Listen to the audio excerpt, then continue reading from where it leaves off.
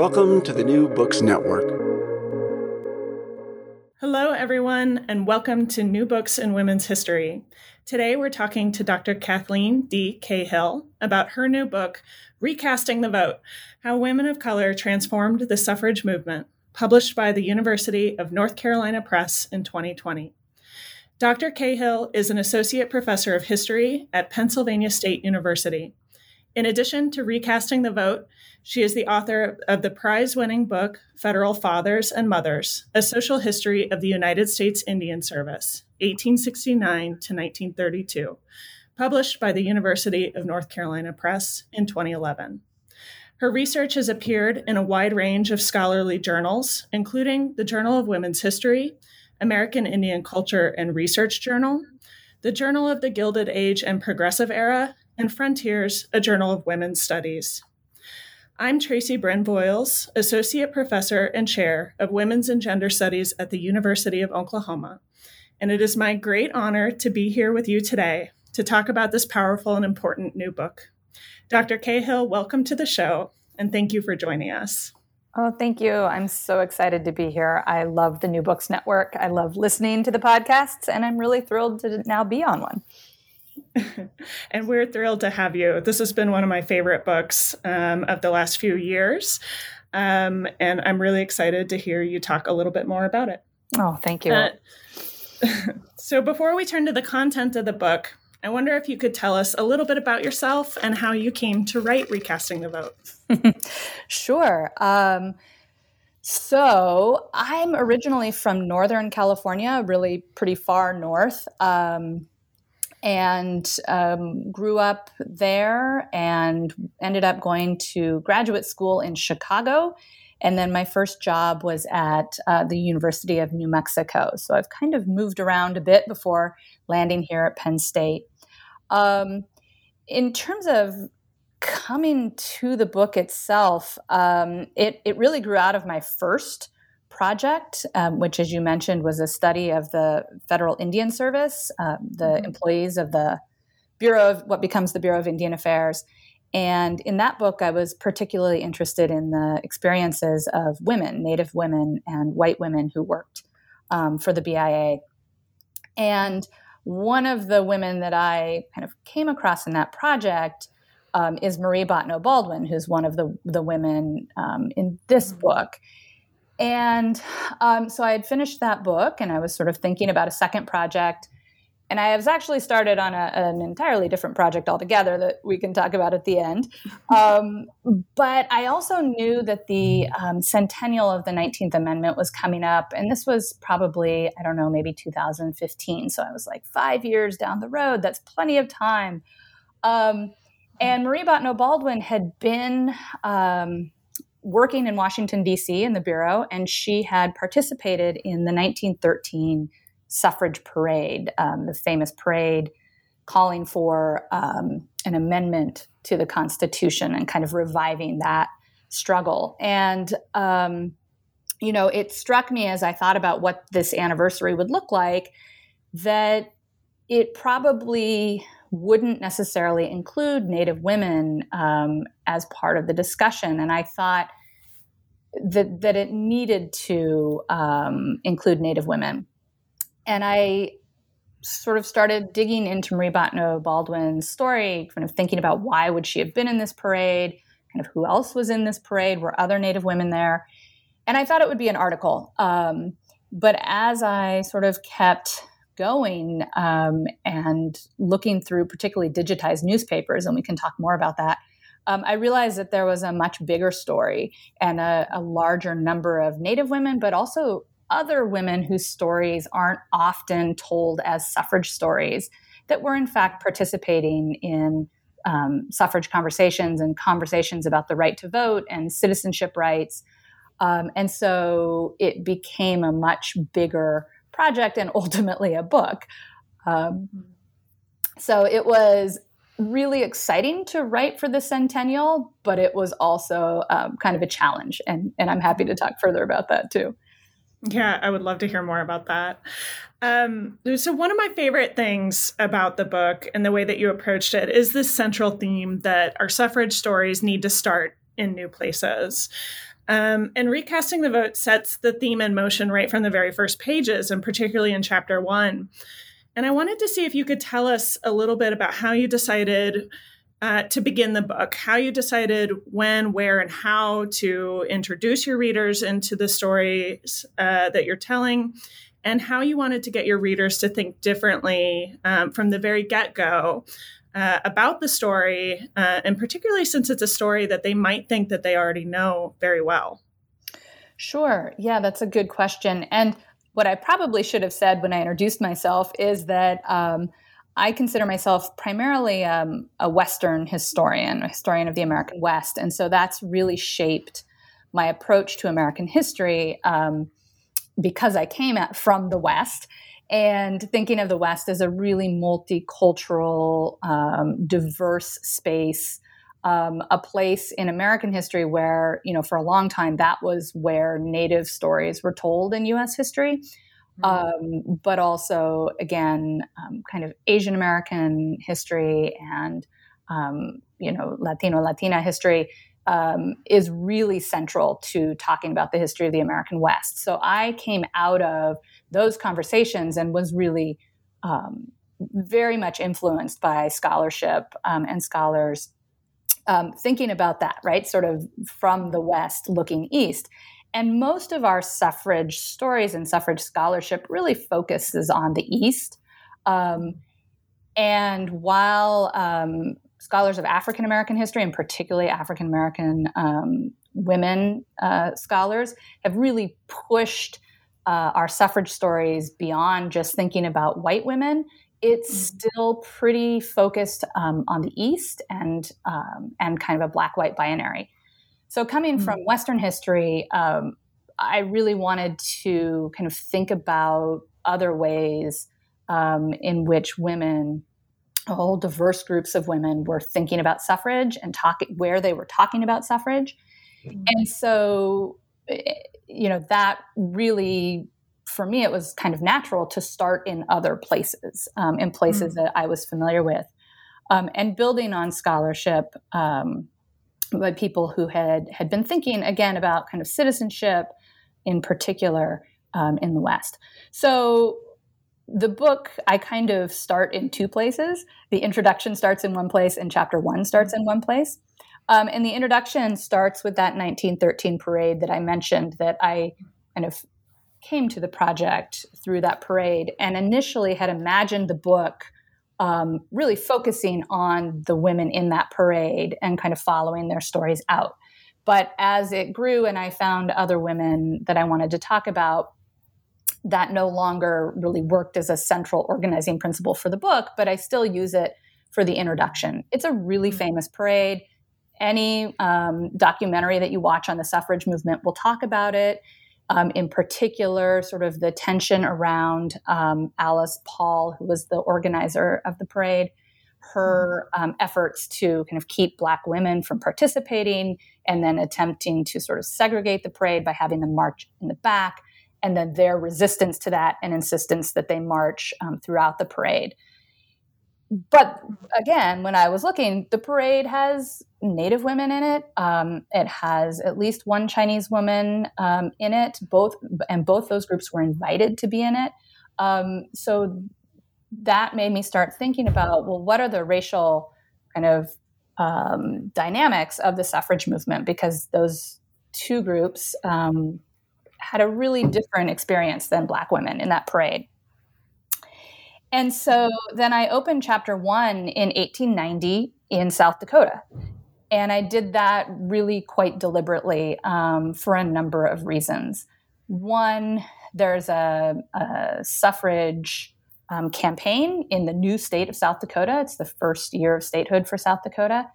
And 1890 is significant in suffrage historiography as the moment that the National and American Women's Suffrage Associations kind of come back together, and it's sort of the next generation of suffrage activity.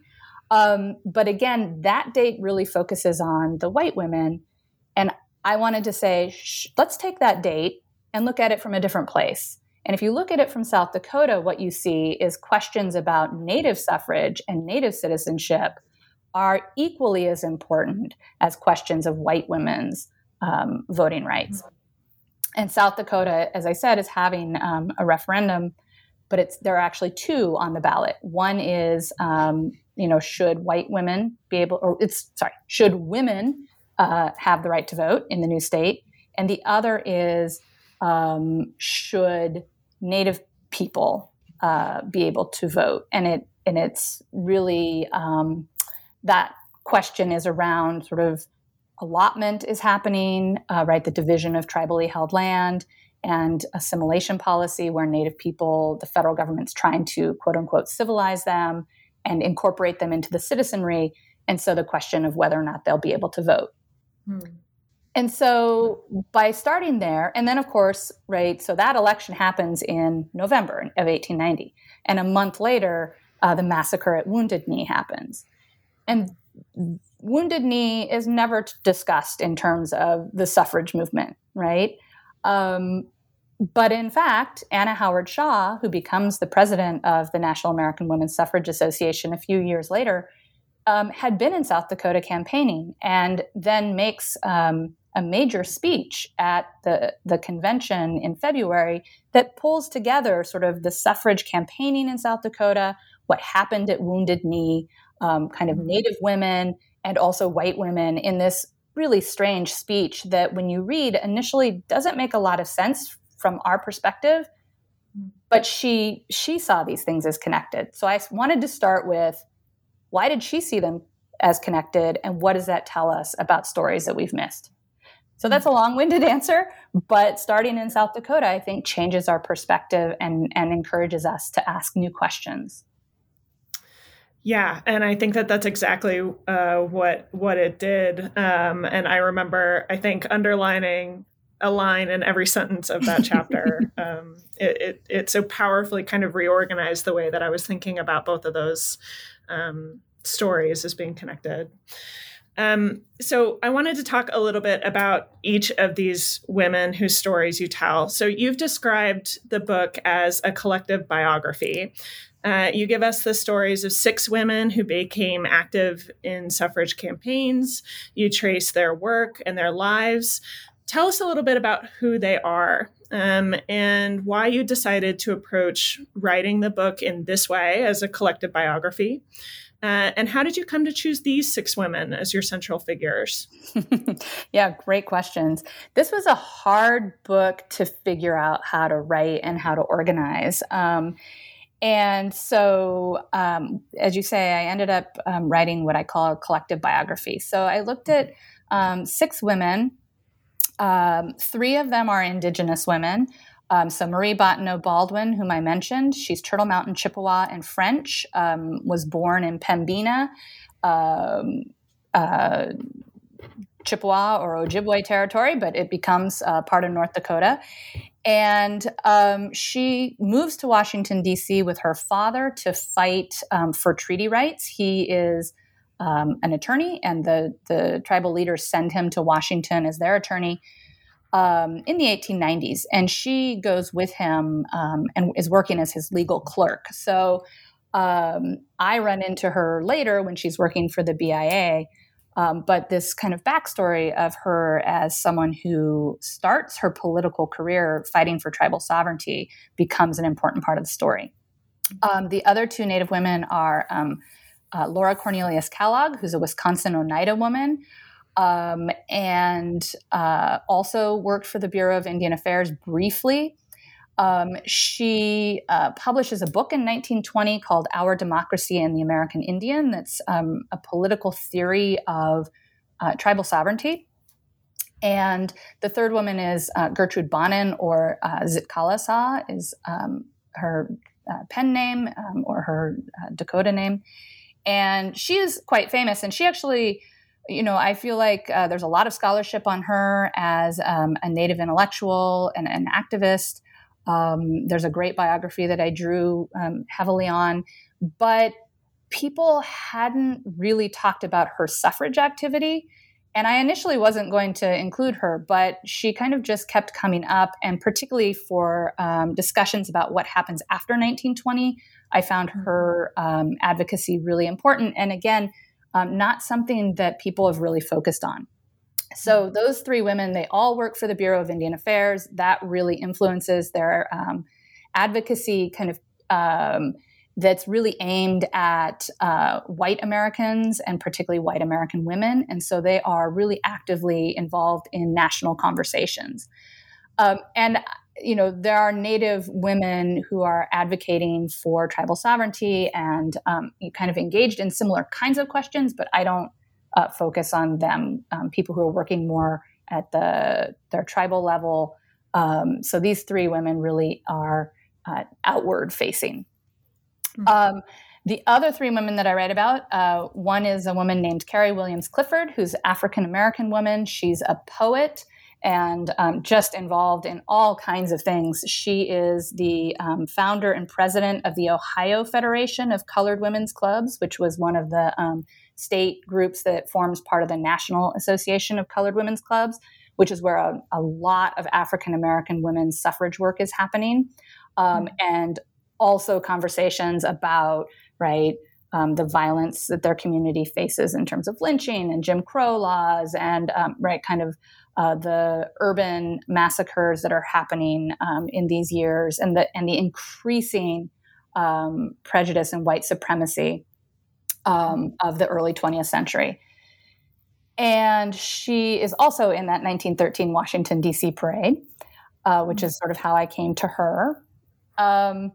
And then a woman named Mabel Pinghua Lee, who is not in the D.C. parade, but she's in the previous year's 1912 New York City parade, which is another major suffrage moment in suffrage historiography. And Mabel Lee and the Chinese women of New York City's Chinatown, and most of them are not able to become citizens, so they're not Chinese American. They're very central to conversations around that 1912 parade.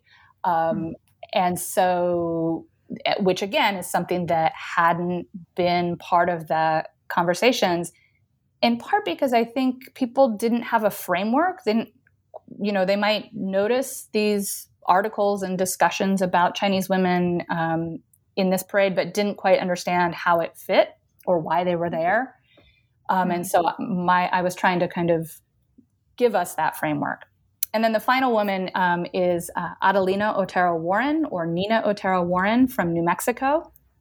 And she's very well known in New Mexico as a suffragist and a politician, but she's not well known outside of New Mexico, or wasn't at the time. And as I was teaching there, and so her story sort of really gave me a sense, again, of sort of another place that we don't usually think of as a site of suffrage activism where some really interesting things were happening. So those are the six. And I feel like there was another part of the question, but I don't remember what it was. That's great. No. Their stories come together in really fascinating ways. So you did a staggering amount of original research for the book. And I wanted to ask, what surprised you about these women's stories, sort of as you were encountering them through your primary sources? And after having written the book, what do you hope readers most remember from their lives? Oh, that's a good question. I mean, exactly. I did not expect to do this much primary research. I thought it would be a much more synthetic text.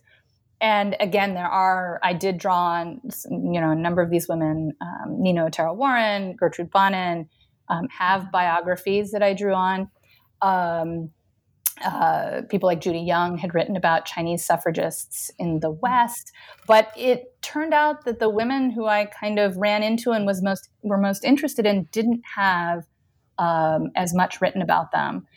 Or again, their suffrage work wasn't central to what people had written about. And so I ended up doing more. And as I mentioned, the digitization of newspapers was a huge boon for this project. I couldn't have done it without that. And I think that's really going to change some of the stories we tell. It's part of the reason I was able to do this sort of collective biography, because there were just so many small details about these women's lives and their political activity that I could find in these databases. And I could track them in sort of larger organizations whose papers have been digitized. So the National Women's Party or the NAACP papers, where, they're only mentioned a couple times, and they might not be in an index, but because you can text search, you can find them. So it really changed the kinds of questions I could ask about them.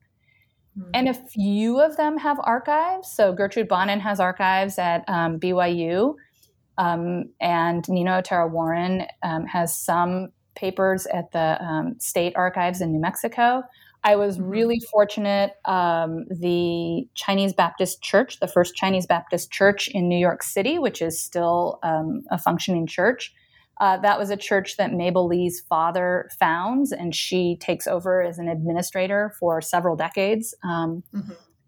And the folks there, Bayer Lee, who's not related, but he's the current minister, and Robert Gee, who's one of the on the church board, they have been so generous.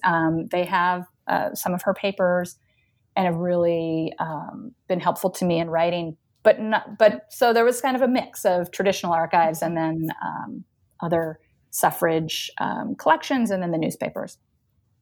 And putting it all together was where it got hard, right? How do you write about 6 women without kind of here's this person and then this person and then this person?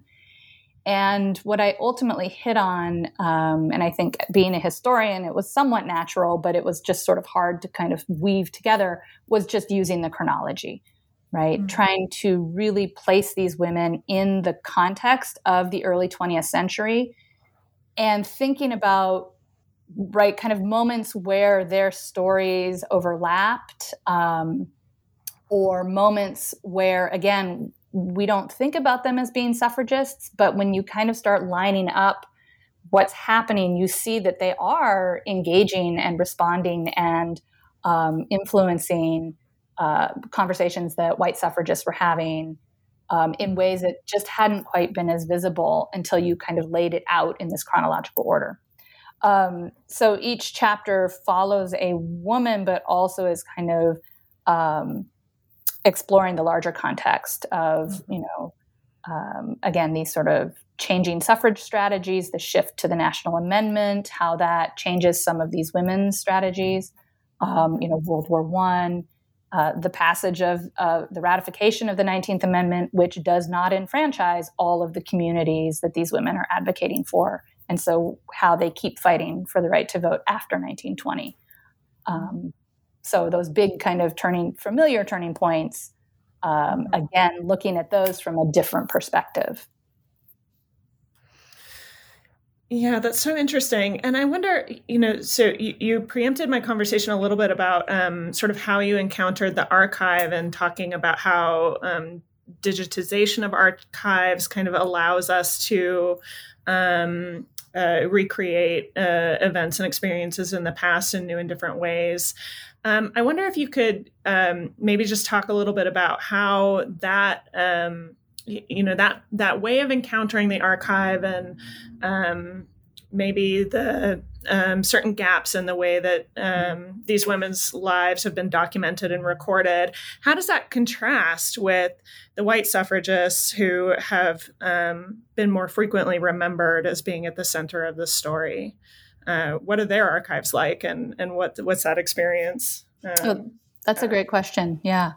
I think one of the things about the newspapers is, on one hand, they're amazing, and there is all of this, they're basically the social media of their day. So there's a lot of, so-and-so spoke to this group today, and here's what she talked about. Or, this organization had this meeting, and here's who was there, right? So the kind of little basic, just how women were organizing and the kind of networks and connections that you might not, could easily be overlooked, right? If you didn't have, the Washington, D.C. Women's Suffrage Club, if you don't have their records, you may not know that Gertrude Bonin spoke to them or, was pretty active in kind of speaking to lots of groups around DC, but I see that in the papers. But there's also a danger to the papers, and they require some sort of careful, you have to approach them carefully. So, for example, in one of the chapters, I write about sort of the images of women of color. And I should say I use the term women of color. It's not my favorite term, but it was really the only term I could kind of use to talk about all of these women. I didn't want to use non-white, right? That kind of negative. But what I think I'm doing in the book is showing that women of color is not a collective group, other than that white women often thought of them as others. But they each have different experiences with some overlapping similarities, kind of that they face particular kinds of prejudice, right? That they, none of them have kind of full citizenship, full access to citizenship rights. And so it was a useful term that I kind of try to undermine a little bit in the book as well.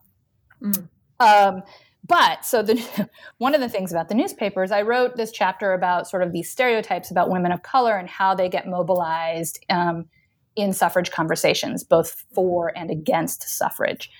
And I came to that chapter because I thought that a woman named Dawn Mist, a Blackfoot woman from Montana, was in the Washington, D.C. suffrage parade, right? Newspapers for a month ahead of this parade run headlines that say this quote unquote Indian princess Dawn Mist is going to be there.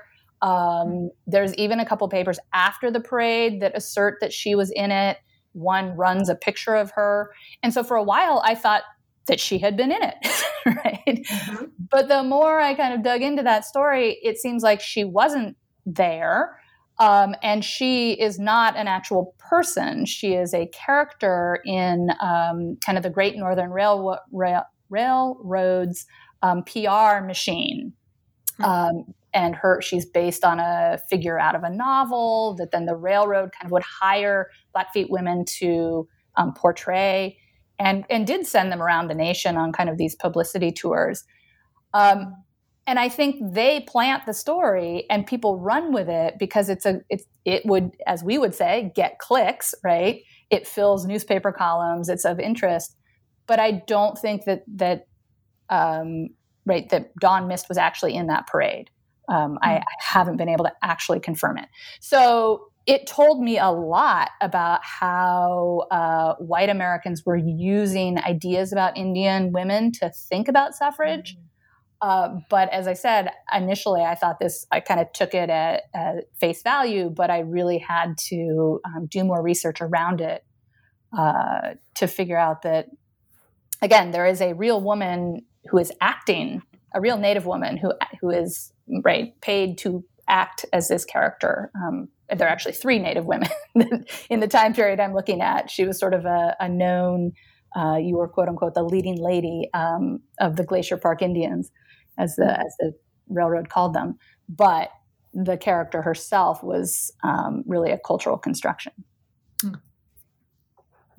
And then in terms of white women's archives, I think that's a great question. And I'll say that I drew really heavily on Lisa Tetraut's book, The Myth of Seneca Falls, which I think is fantastic and everyone should read, talking about how particularly Susan B. Anthony and Stanton made sure that they kind of controlled the narrative by writing their 6-volume history of women's suffrage that became the place that suffrage stories started, right? Historians went there because it was sort of the first thing that was written.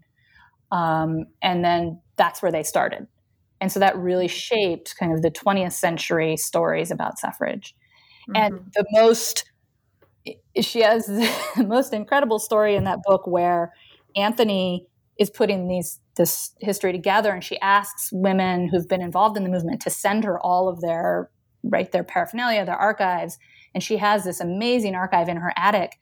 but when she finishes the project, she burns everything, right? And so, which is horrifying. But also a real sense of like she wanted to control the narrative, and she wrote her narrative, and then she got rid of everything, So.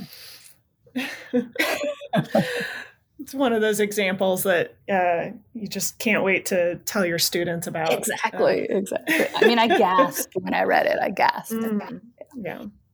Oh, since you mentioned gasping, I'll just say that I think I sent you a message when I was first reading the book that I gasped more in the first few pages of this book than I tend to do, and that speaks to how engaging your writing style and your research has been. So I wanted to say that one of the things that's been most impactful about me, or for me, about the book and how you constructed it, is that it really shows the reader. It invites the reader into the lived experience of the suffrage movement and how incredibly diverse the experience of it was, just sort of in an everyday sense. I wanted to see if you could talk a little bit about how the white activists whose stories we often have heard really frequently, how did they encounter these women of color and Indigenous suffragists? And talk a little bit about that part of the book, and how did their choices sometimes to erase or even denigrate the important work of these activists of color, as you say in the book, how did that shape how we remember the movement today? Yeah. So, I mean, I think one of the things, when I first wrote a draft of the book, and thank you so much for saying that you enjoyed it, because I was trying to write it really to be pretty accessible for a scholarly audience, but I was really imagining kind of, classes and undergraduates reading it, but also, again, to try to engage a broader audience because of the anniversary. And,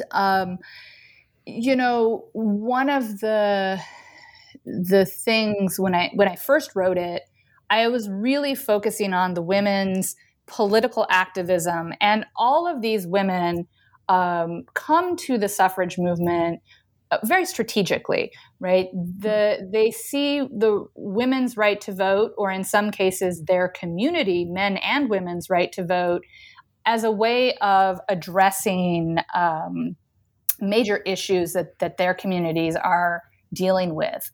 And those issues are different across the groups, right? What African American women are, the violence, Jim Crow, lynching, disenfranchisement in the South of Black men is different, not completely different, but different from, say, what Native women are advocating for, which is tribal sovereignty, and the fact that their governments aren't recognized and Native people are legally wards of the federal government, which is different from what Chinese and Chinese American women are concerned with, which is often immigration policy and particular kinds of prejudice and stereotypes against Chinese community, which is different, right, than the stereotypes and prejudice against African Americans, or the Hispanas, as they would have called themselves in New Mexico, who are concerned about language rights and land rights. But they all of the women I write about ultimately see the right to vote as a way to fight for those things. So that's also very different from why white women are coming to the suffrage movement, right? They come for their own reasons and from different places, right? White women have a lot of, they have a lot of white privilege. And so, but the issues they're concerned about are really specific to, places, kind of the limits of their sex, right? And race and sex for them are not oppressive. It's only sex. So they come across, they kind of interact in different ways. And one of the things when I kind of rewrote after getting feedback on the first draft, which was the comments were, we don't really see how this is about suffrage, right? It was about activism, but not suffrage, and which I thought was interesting. But again, speaks to that, like we just kind of don't have a framework or didn't have a framework for kind of understanding how this activism was in fact suffrage activism.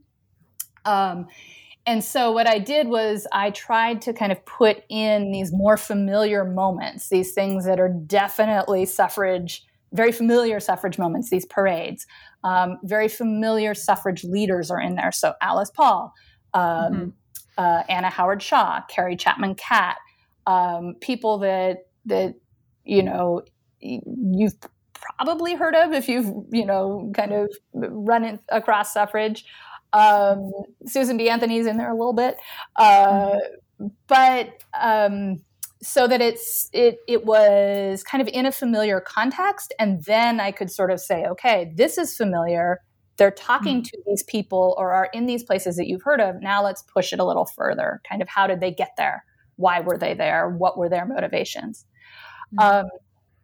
So I think one of the observations that I kind of came away with after doing this was for the groups of women who were not Black women, right? So for the other groups of women of color, they have a really different experience. Anti-Blackness is, and I'm not sure I actually use that term in the book, but anti-Blackness is pervasive, right? The white suffrage movement has a lot of anti-Blackness, and there's great scholarship, right? I mean, I don't pretend to be the one that kind of came up with this.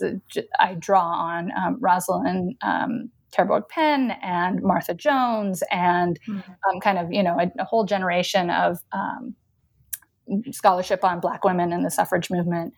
And that they had a really different experience, right? They were often refused and often kind of rejected, and there were a lot of efforts to keep them sidelined.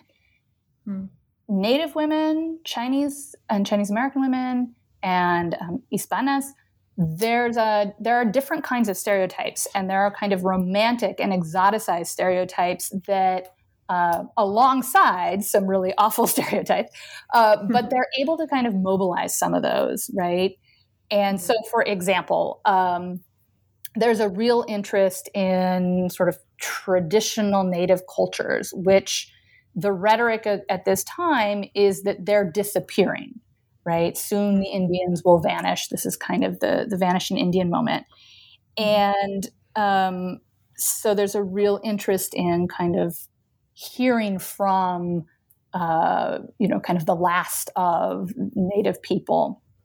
And there's also, and Native women, I think, Native women put this argument out there, which is, in Native cultures, in many Native cultures, right, women already have equality of rights, or women already have some of the rights that white suffragists want, right? So the right to divorce, the right to sort of custody of children, the right to own property, right, or control property, or political power. And the Haudenosaunee Confederacy or Iroquois are often the group that white suffragists are very interested in, precisely because of these matriarchal traditions. Also the Pueblo, right? So it's Native women and Native men in some cases who are educating white suffragists about this. And this goes back into the early part of the 19th century. But so white suffragists are interested in hearing from Native women. And they particularly are interested when someone like Gertrude Bonin will appear in front of them in, right, a buckskin dress with her hair in braids, looking like an Indian, right? And I put that Indian in quotes, right? But so she knows this. She calls her dress her drawing card. She knows that if she kind of performs a certain identity, she can have access. People will invite her to speak at suffrage clubs, and they do. And what she does, and a lot of these women, it's the same thing. Once they get on stage, they don't necessarily give the audience what they expect, which is kind of stories or songs or tradition. They say, here are the problems our community faces today, and here's what you need to do to help us. And again, for for some of Black women don't have that experience with suffrage organizations, the white suffrage organizations, but these other women of color do.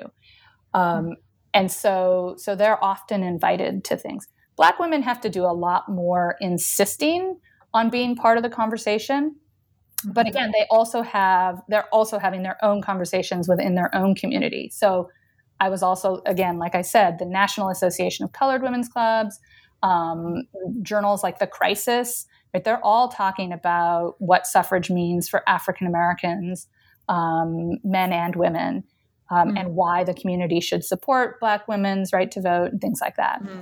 So I was both really had to show how these conversations connect with the familiar white suffrage story, but then could kind of follow them into the communities that these women represent and talk about what conversations were happening to an extent in those communities. I think there's a lot more work to be done there.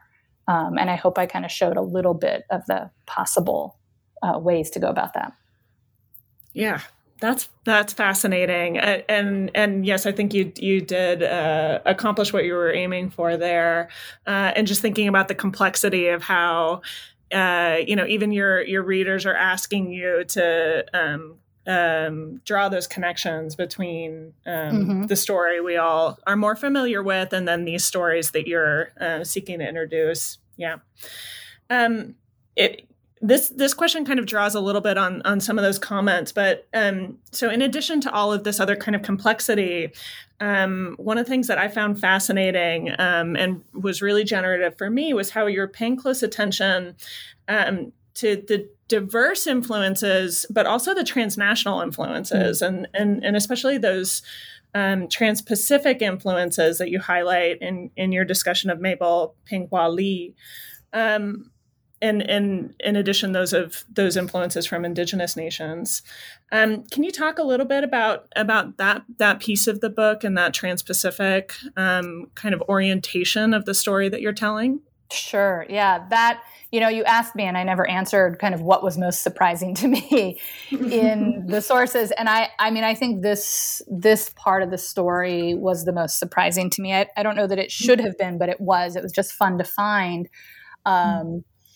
And so I found Mabel Lee through, again, looking through, I was just throwing terms into the newspaper databases, suffrage, suffragist, Chinese suffragist, and you have to think about the kinds of terms that were coming up in the late 19th, early 20th century, which can get a little dicey. But in any case, I found, again, the sort of coverage about this 1912 New York City parade. And a few weeks before the parade, Anna Howard Shaw, who's president of NASA, the National American Women's Suffrage Association, has a meeting with a group of Chinese women from Chinatown, Chinese suffragists, and Mabel Lee is there. And then later, Mabel and it's her mother and a couple of other women who have been active in the Chinatown community. They all march in the 1912 parade. And there's a great deal of newspaper coverage of this. Their pictures are in the paper. They're interviewed, and it goes on for a couple of, I would say 2 months, right? Kind of before the parade and then after the parade. And I was, this is the classic, what's up with that, right? That's always a good question when you find something that you don't, right, that didn't fit my stories. I was like, what is happening here? And so I got really interested in her story. And there was one scholar who had written about her, a couple articles, but there wasn't a ton about her. And again, I think the framework, people didn't quite know what to do with that. And what it is, I discovered was that the Chinese Revolution of 1911 happens in October of 1911. And Americans are really interested in this for a variety of reasons. There are a lot of business and missionary interests in China at the time.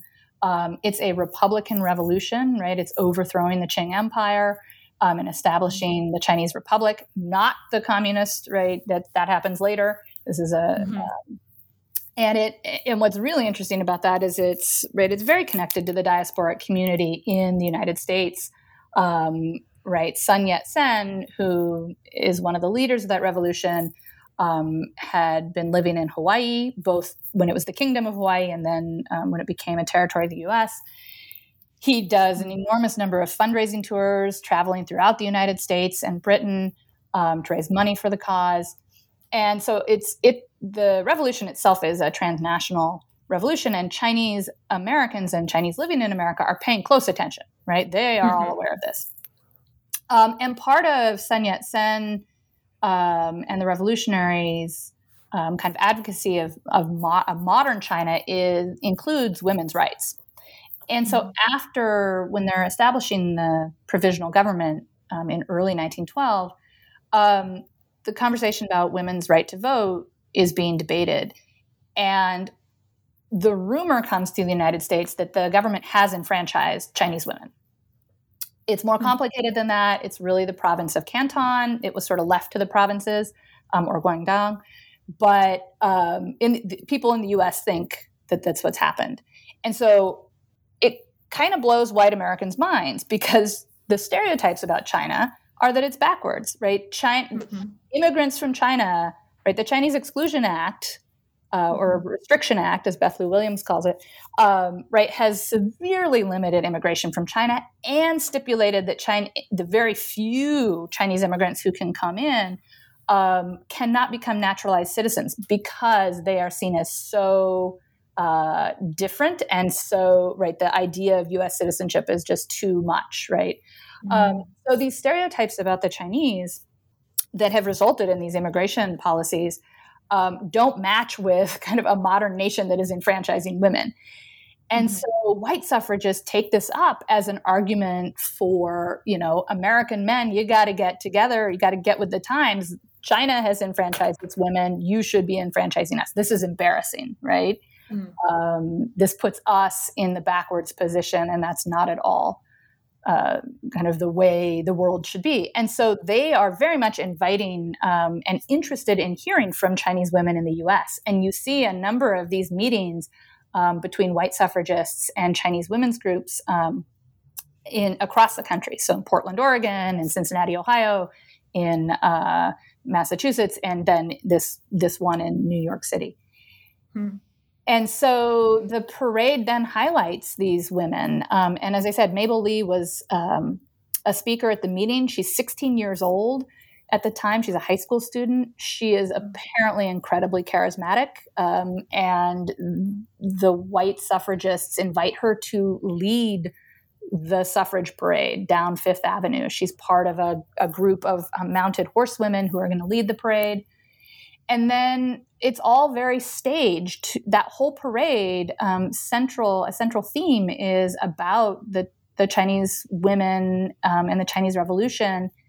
And so the women from Chinatown are marching with banners that allude to that. And they use, one of the banners says, "Light from China," right? Which again is this reversal. And right behind them is Anna Howard Shaw carrying a flag that says, "NASA catching up with China." And that's the picture that is on the cover of the Women's Journal that has the articles about the parade in it, right? So at the moment, that was really central to white suffrage conversations. And again, Chinese women are impacting those conversations, are giving them the information. And that got lost, right? That got forgotten. That was it's not part of the histories that we tell. But in fact, in 1912 and really through the next couple of years, that's a theme that you see pop up in parades, in writing, in things. And so, for me, it really reminded me or revealed kind of that suffrage is a transnational conversation, right? And for Mabel Lee, she continues to have suffrage conversations with white suffrage groups, but she's also, most of her energy goes into thinking about women's rights in the new Republic of China. She's very involved with Chinese student organizations. And again, most of those students, they are basically foreign exchange students. They won't stay in the United States. They can't become citizens. They'll go back to China, and they'll be kind of members of the leadership class that are building the new republic. And so she's having conversations with them, drawing from the Chinese Revolution, but also from the suffrage conversation she's having. She ends up at Barnard College, and the hotbed of activism. And so she's kind of pulling these things together, but thinking about women's rights in China.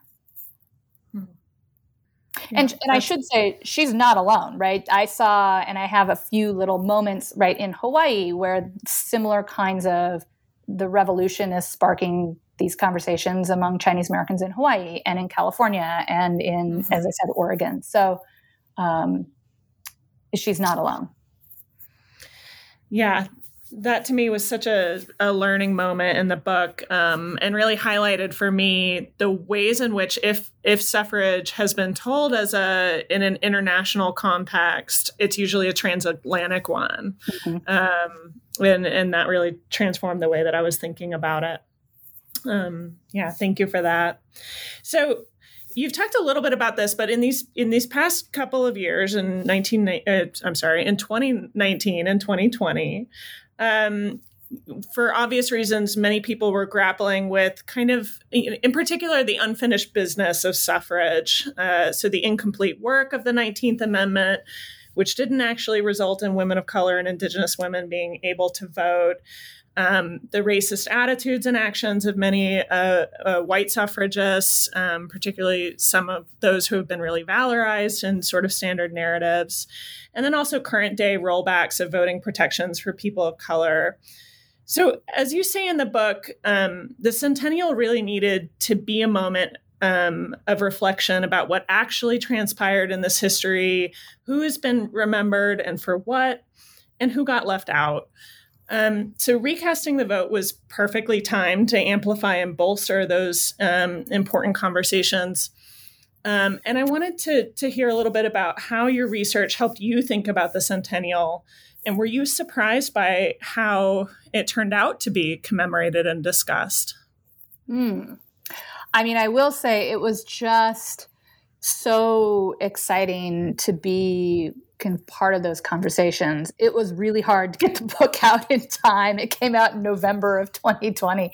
But I'm so grateful I did, because they're just were an incredible kind of group of people, scholars and public historians and kind of just folks kind of in each state really thinking about how to commemorate this. And I do think that the conversations, perhaps influenced by things like, kind of discussions around like the Women's March and just generally kind of broader conversations where people have taken the question of race seriously, I think, recently. But also a number of scholars who were writing for this anniversary and who were really wanting to make sure that it wasn't just a kind of valorization of the same women that we've talked about for a long time, right? And to look at how, some of their choices, kind of set up the 20th century and the ongoing struggles for the right to vote. And again, I mentioned Martha Jones, and her book Vanguard is fantastic for really pushing away from 1920, right? I mean, it became an anniversary celebration that really kind of interrogated the year that it was celebrating, right? What did 1920 mean? Who got the right to vote? Who didn't? Who already had the right to vote, right? Again, I'm a Western historian. There are like 14 states in the American West where women had won the right to vote before 1920. So I think, I really, and I give a lot of credit to organizations who were putting on talks and kind of doing events for trying to really invite scholars who could push those boundaries. And I feel really, like I said, honored to be a part of that. So it's certainly not, over, I don't think, but I do think that the scholarship and the discussions that came out of the anniversary have changed the narrative a little bit. But, one of the ways I open my talks is I show a screenshot of if you put suffragist into Google Images, it still comes up mostly with images of white women, right? And so sometimes there'll be a tab for like African American women. But so I think a lot of stories and new books talking about racial diversity, also to an extent, sort of kind of sexuality and the role of, lesbian women or women who were partners with women. In this, thinking, I was on a board for it's called the National Votes for Women Trail, in which they got a grant to place historical markers, and they had a lot of money for this. It was pretty astonishing in every state. And the board made sure, right, there was a real emphasis on diversity, religious diversity, class diversity, racial diversity. It's still hard because of, the requirements for primary source material and having to kind of be very, very carefully prove there's a lot higher bar, like what you can put on these signs. But I do see it kind of moving into these spaces of public history. And I think that's great. And I'm really, I was really happy to be able to contribute to that. And I think there's a lot more, there were more African-American women just in terms of numbers than there were some of the women that I'm writing about who were involved in suffrage. So I still think there's been a lot of work done on African-American suffragists, really incredible stuff, but there's still a lot more room for all of this. And so I think I was excited about the way these conversations went. I think that I think there was some really tough questions and good questions that were asked and a willingness to kind of engage it. But there's still room for a lot more of this history. Yeah, I think that's right, and that it opens up more of these kinds of great conversations.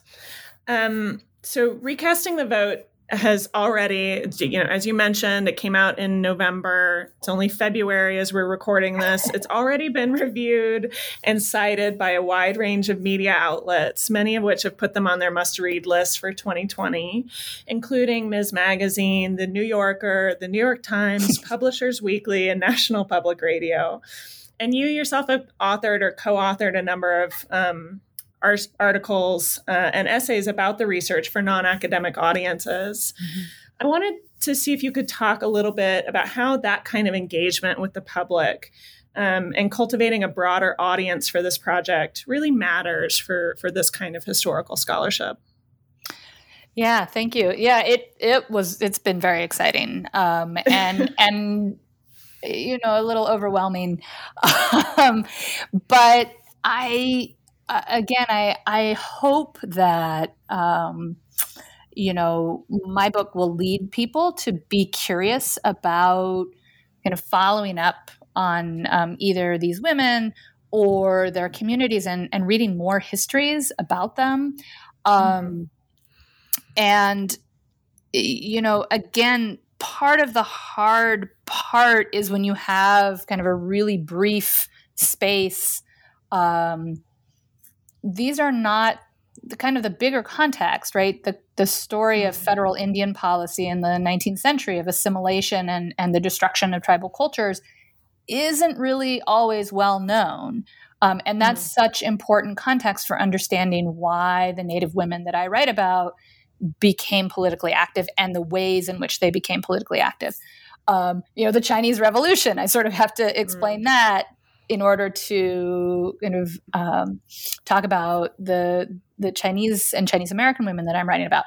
So I feel like, in some of these cases, I have to do that kind of quick education before I can get to the suffrage aspect. And that's a little tough. But again, I've found people really receptive to that. And again, that it's not a story that they're as familiar with. And so I do hope that it, again, encourages them to kind of explore further.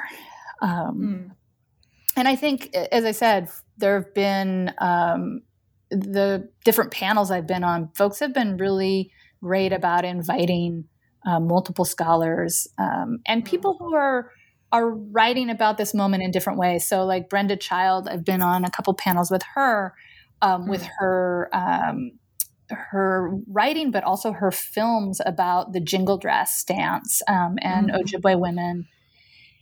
And these new traditions, right, that arise in precisely this moment. And so, I do think, I hope that my book can kind of open up some of those conversations and lead to people exploring. Yeah. Yeah. So in addition to the really rich scholarship that's here, it's, the kind of book that's open to those broader audiences. So for teaching and for public engagement like that, I think it was really effective.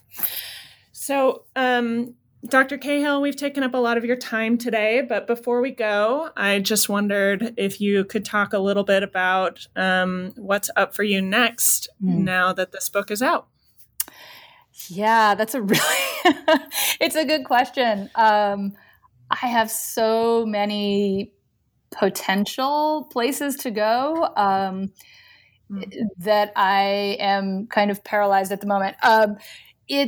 There were definitely kind of things that I didn't get to discuss or had to be cut out of the book because it's still a long book.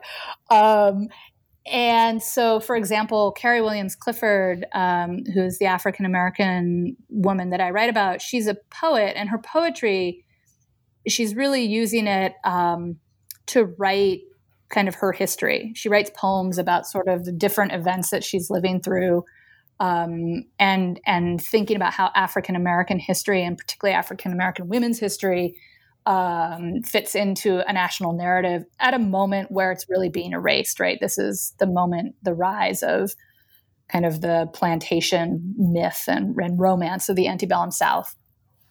And her 2 books of poetry are available. One of them was republished in kind of the 70s. But some of her poems I came across in the newspapers that haven't been published and are really powerful. And so I've thought about kind of following up on that. I've gotten really interested in the African-American suffragists in Pennsylvania, across the state, mostly in the cities, but in some of these small towns too. And I did kind of a project with my class last semester that I'd like to follow up on a little bit. But as I said in the beginning, I had, a number of years ago now, embarked on a different book project, which will, I think, be the next book. There might be some articles before this, but it's tentatively titled Indians on the Road.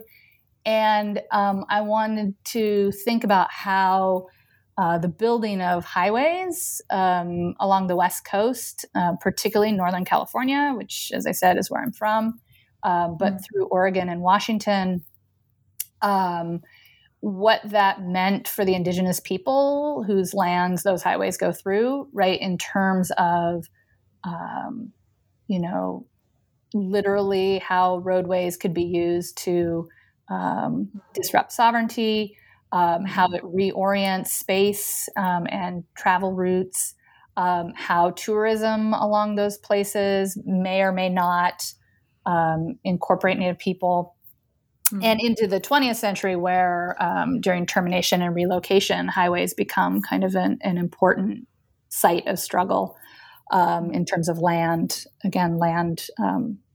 rights. So that one, right, that research would bring me closer to home, which I would enjoy. And it also plays to my interest in environmental history. as well as kind of, again, Native history and Western history. So that's probably what I'll do, but I don't know what order. Well, that sounds great. I think that we all look forward to seeing what kinds of projects you move on to next. Thank you so much for being here with us today, and thank you for your work and for this book. It's really a phenomenal contribution to women's history, and I'm really thrilled to be able to be here to talk with you about it. Oh, thank you. I really enjoyed our conversation, and thank you so much. Those were great questions. I appreciate it. Great. Thanks. Bye.